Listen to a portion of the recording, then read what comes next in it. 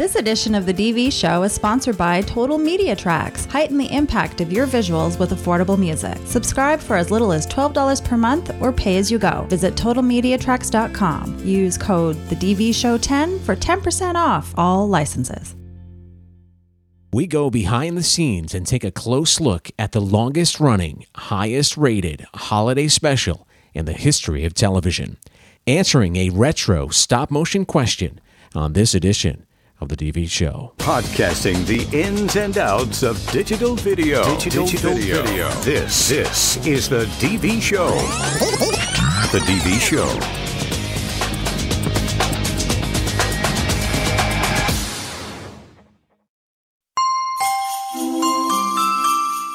You know, I love this time of year. It's when the Family Channel starts running all of the holiday animated classics like Rudolph the Red-Nosed Reindeer, A Year Without Santa Claus, Santa Claus is Coming to Town, Rudolph's Shiny New Year, The Little Drummer Boy. The list goes on. And many of these stop-motion animated specials were produced by a company called Rankin Bass Productions. And back in 1960, they were known as Videocraft International. Animagic is what they call their version of stop motion, which is a process using figurines which was already pioneered by George Pal and his Puppetoons. Do you remember Gumby, Davy, and Goliath? Well, that's where it all started. Now, we always get questions on the DV Show on how to do stop motion animation, how these productions are done, how much does it cost, what's the process? Well, we're going to go back into the archives to a DV Show podcast interview originally released on December 8, 2008. Great interview that included Rick Goldschmidt, who was the official historian for Rankin Bass Productions at the time, and he's written 2 books on the animation studio, one called The Enchanted World of Rankin Bass and the Making of the Rankin Bass Holiday Classic, Rudolph the Red-Nosed Reindeer. This is definitely a classic interview that needed to be dusted off and was a pleasure to hear again. So let's step back in time to that gem of an interview. You know everything about this production company. Right. Well, I'm in contact with everybody that worked on the shows, and their memories are somewhat limited because they've done a lot of different things over the years. So I kind of pieced together the history of Rankin Bass from various sources, including all the guys that work on the stuff. Arthur Rankin and Jules Bass are still living in New York, and they pretty much say, call Rick if they can't remember something, like when something came out or who worked on what. So that's the kind of thing that I take care of. Oh, that's a good position to be in. Now, where did these guys come from? Now, years and years ago, they started with their first production in Arthur Rankin and Jules Bass. Now, you know these guys personally, right? Right. Arthur spends most of his time in Bermuda now, and Jules lived in France for quite a while, but now he's making New York his permanent residence. Arthur was an art director at ABC, and Jules wrote jingles for television commercials and worked for an advertising agency. So they just kind of formed Videocraft International, which became Rankin Bass in the late 50s, early 60s. Now, they're still doing productions today, right? Do they still do... Well, not really. They're still...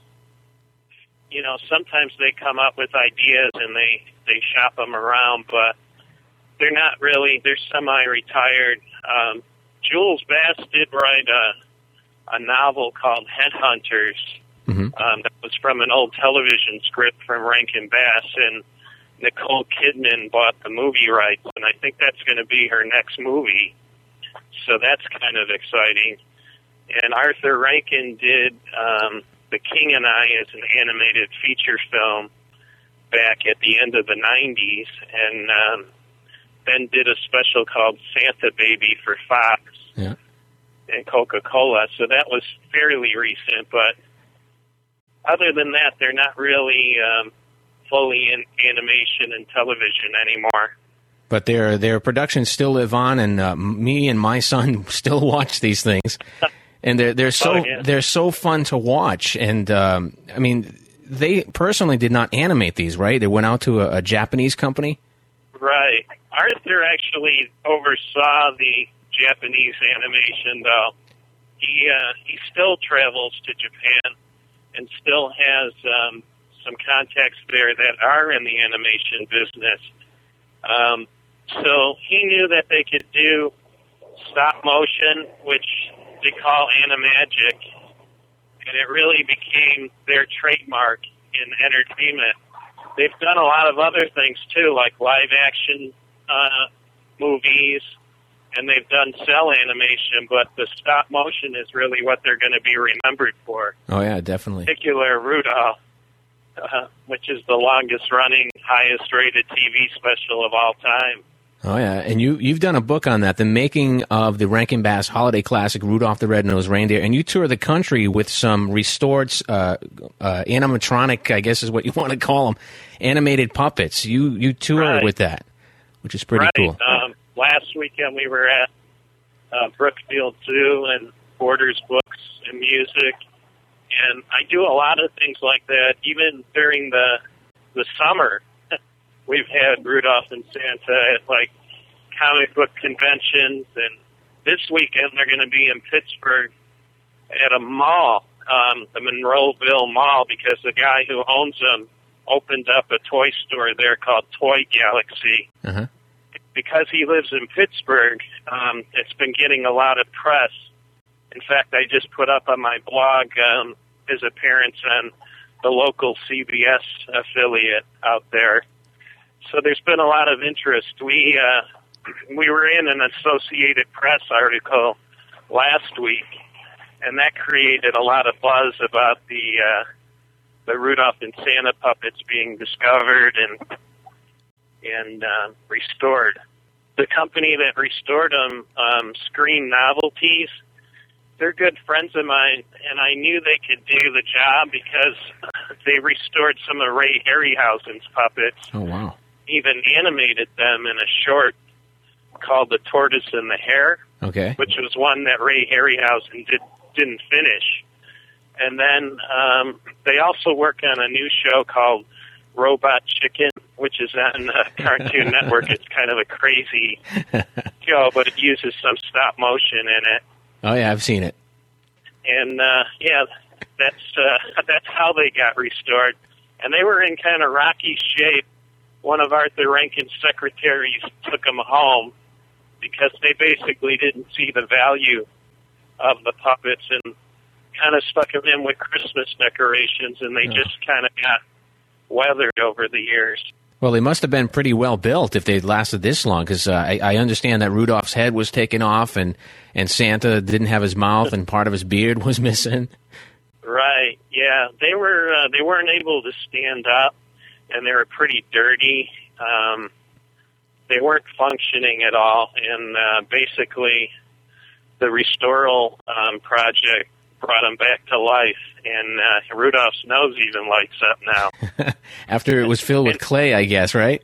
Right, and it's actually they still kept intact what was there. Like, they didn't clean them up and repaint them and all of that. Wow. They basically cleaned them up in a proper way so that they could still look the way that they should look for being that old, you know. Rudolph's hair is kind of matted down and aged, and the color isn't quite as bright as I'm sure it was when it first was made, but they have a really neat look to them. Santa's white fur and his jacket is kind of yellowed with age, and they're very cool to see up close. Now, there's one picture with you, Rick, that you just look like you're in awe. It must have been something to see those restored. Yeah, what I look at is other people that see them through, the first time in person, and they're always surprised that they're so small. And so many people grew up with these shows that, it's like meeting a celebrity. Yeah. Me, it's I can't really enjoy Christmas anymore, at least since I became the Rankin Bass historian about 15 years ago. Wow. This is my busiest time of year, so I'm constantly working and shipping off packages and doing interviews and things that I can't even enjoy the holidays anymore. Well, you're making other people enjoy it. Now, Rick, how much did these figures cost at the time to make? In 1964, I guess, was the year. They were $5,000 Wow. at the time, and that's in 1964 dollars. So you can imagine what they're worth today.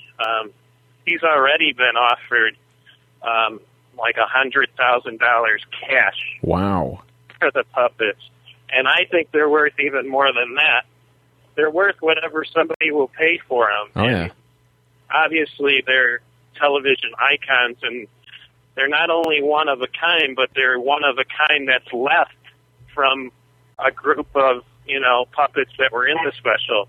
They're the only two that survived from Rudolph that we know of.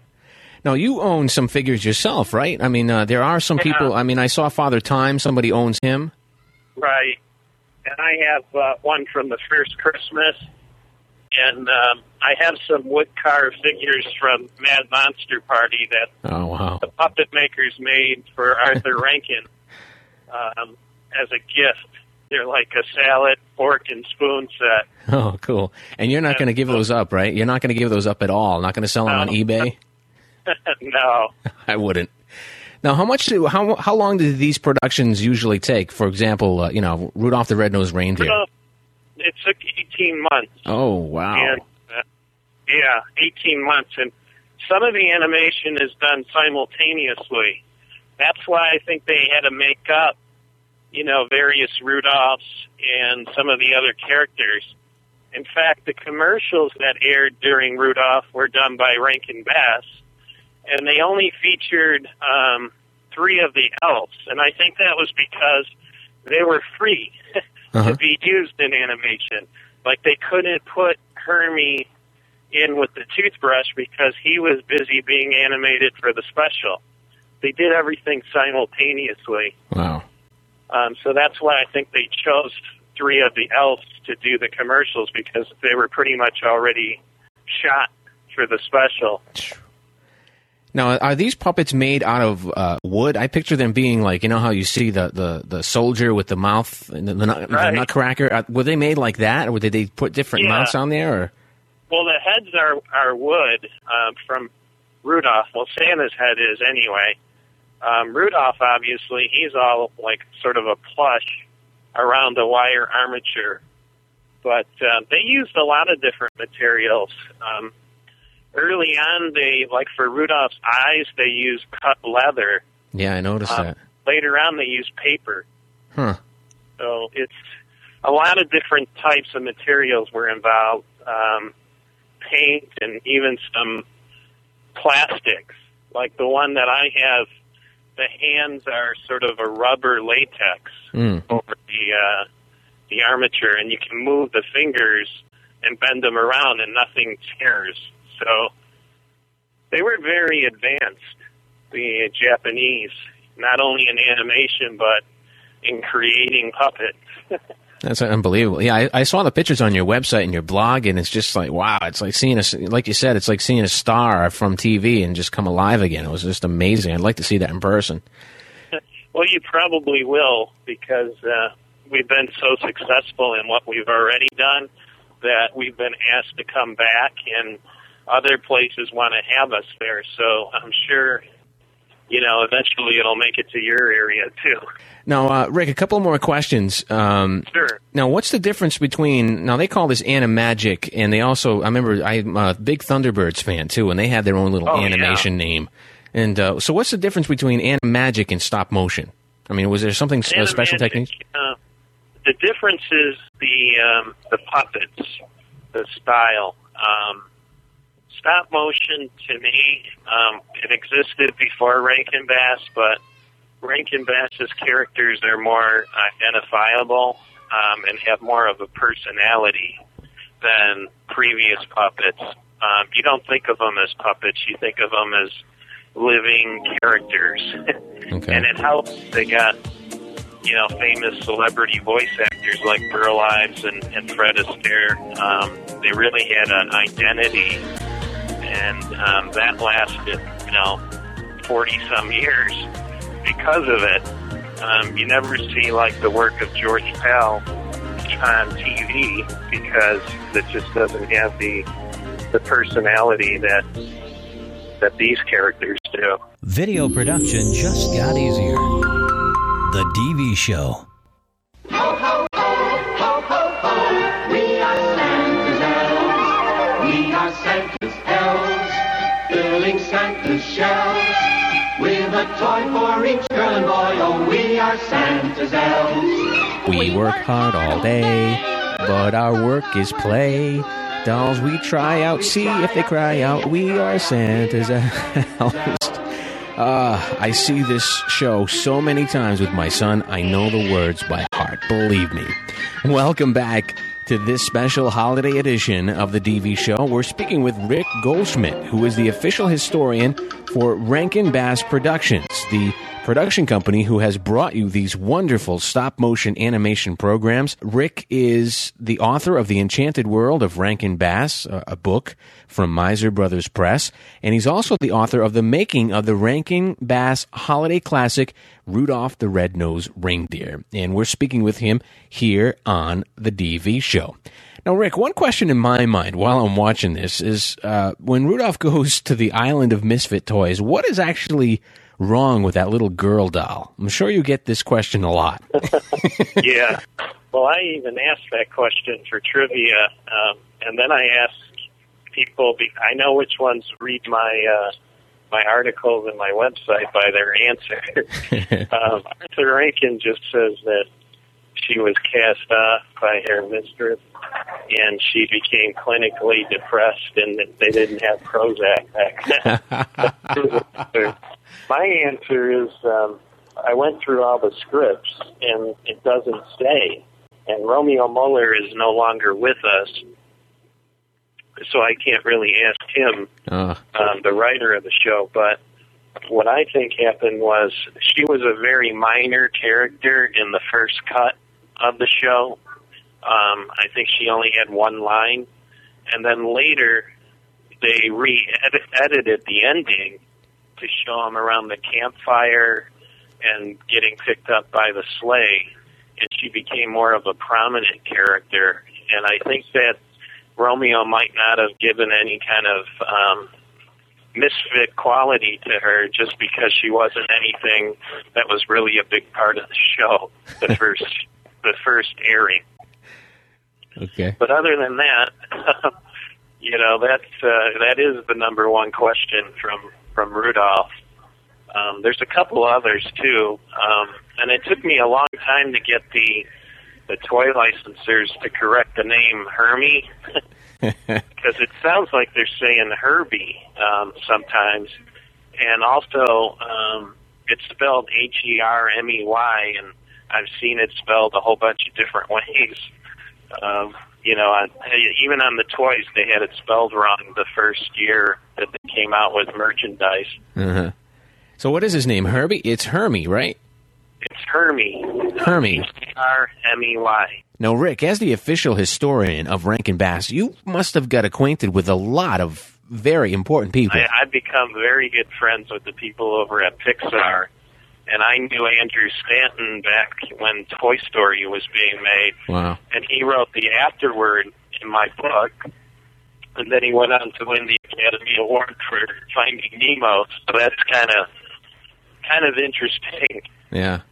Well, they've done a lot. I mean, I love enjoying it. I enjoy watching it. It's good stuff, and I got to get a hold of your book. I'm going to purchase it today just to get more behind the scenes. So if anybody's interested, we'll put the link in our show notes, and we'll just take it from there. Also, a link to your blog, which is very interesting to read. And if you do buy it from RankinBass.com or even directly from me, I always sign and draw on it. Oh, nice. The ones from Amazon and some of the other places would just come unsigned. But if you buy it from RankinBass.com, I sign and I usually draw the bumble, unless you request something else. Now, where'd that name come from, Bumble? I know you're going to go to lunch, but what is this Bumble all about is my question, but we'll leave that for another time, unless you want to answer it. The Bumble just got written in by Romeo Muller. He actually created so many of the characters that weren't in the song or in the storybook. The Misfit Toys and the Bumble and Yukon Cornelius, they didn't even exist before the TV special. So you got to give him a lot of credit for inventing characters. And he came up with that name Bumble because I think Yukon calls him that. Other than that, I mean, before that he would have just been called the Abominable Snow Monster. But, Romeo was a genius, and you got to give him a lot of credit for the longevity of everything. If he didn't write it, if he wrote it like they write some of the shows now, where it's all about gags and kind of, inappropriate jokes, and they would not have lasted 40 years. Yeah, you're right. There's a timeless quality to what he wrote because it was well written, and Pixar knows that too. You don't see them doing, farting jokes. That's right. They might put one in like an entire movie, but most of it's about the characters and the writing, and that's really the key to this whole thing. Right. That's exactly right. That's a very, very good point. Now, you're also involved in the remake of the DVDs, right? In the distribution of that? Well, I'm always involved if they're going to give credit where credit is due. Arthur and Jules should be on the front of the cover. The Year Without a Santa Claus I was involved with this year, and there's a really nice documentary on there, and I basically rounded up everybody that I could that actually worked on the stuff. Wow. So if you pick that up, you can get that at Target fairly cheap. It has a really good documentary to what Rankin Bass is all about. Well, Rick, thank you for coming on the DV show. We'll let you have lunch, and lots of information can be found in your book, The Making of the Rankin Bass Holiday Classic, Rudolph the Red-Nosed Reindeer, and you can get that from the Miser Brothers Press, and we'll put a link to that in our show notes, so if anybody's interested in that. And we'll also put a link to your blog, which you update every single day. I just saw the one there with the Bumble from the Big Lot stores, which was pretty cool. Right. That's cool. I like the design of that. Yeah, that was very cool. And that's the same guy who did the Apple commercial, too. I don't know if you've seen it yet, but that was pretty cool. No, I haven't seen it. Yeah, you should take a look at it. It kind of gives you that Rankin Bass feel all over again. Yeah, well, a lot of animators are inspired and even credit Rankin Bass for the reason that they got into animation in the first place. So, all right, you enjoy your lunch, Rick, and thanks for your time. If we have any questions about this in the future, you're the man to talk to, and we'll try our best not to call you next, so you can enjoy your holiday. Well, happy holidays. Yeah, same to you. Happy holiday, and thank you for your time, and thanks for coming on the show. Thanks. All right, have a good holiday. Well, that does it for another show. Thanks for listening to this podcast. Now, if you have questions related to this program, digital, video, or would just like to drop us a line, visit the contact page on our website. We answer email very quickly and would be more than happy to assist you. Our passion here is to assist you in all areas of video production, and your questions and feedback are really important to us. Hey, let us know how we're doing and what you would like to hear on this podcast. I'll talk to you next time. For additional tips, tutorials, and to get your video questions answered, visit thedvshow.com. Stay on the cutting edge with The DV Show. Reach 120,000 plus monthly listeners with your message. Advertising on The DV Show works. Call 617-297-2906 or email Brian@thedvshow.com for details and a media kit.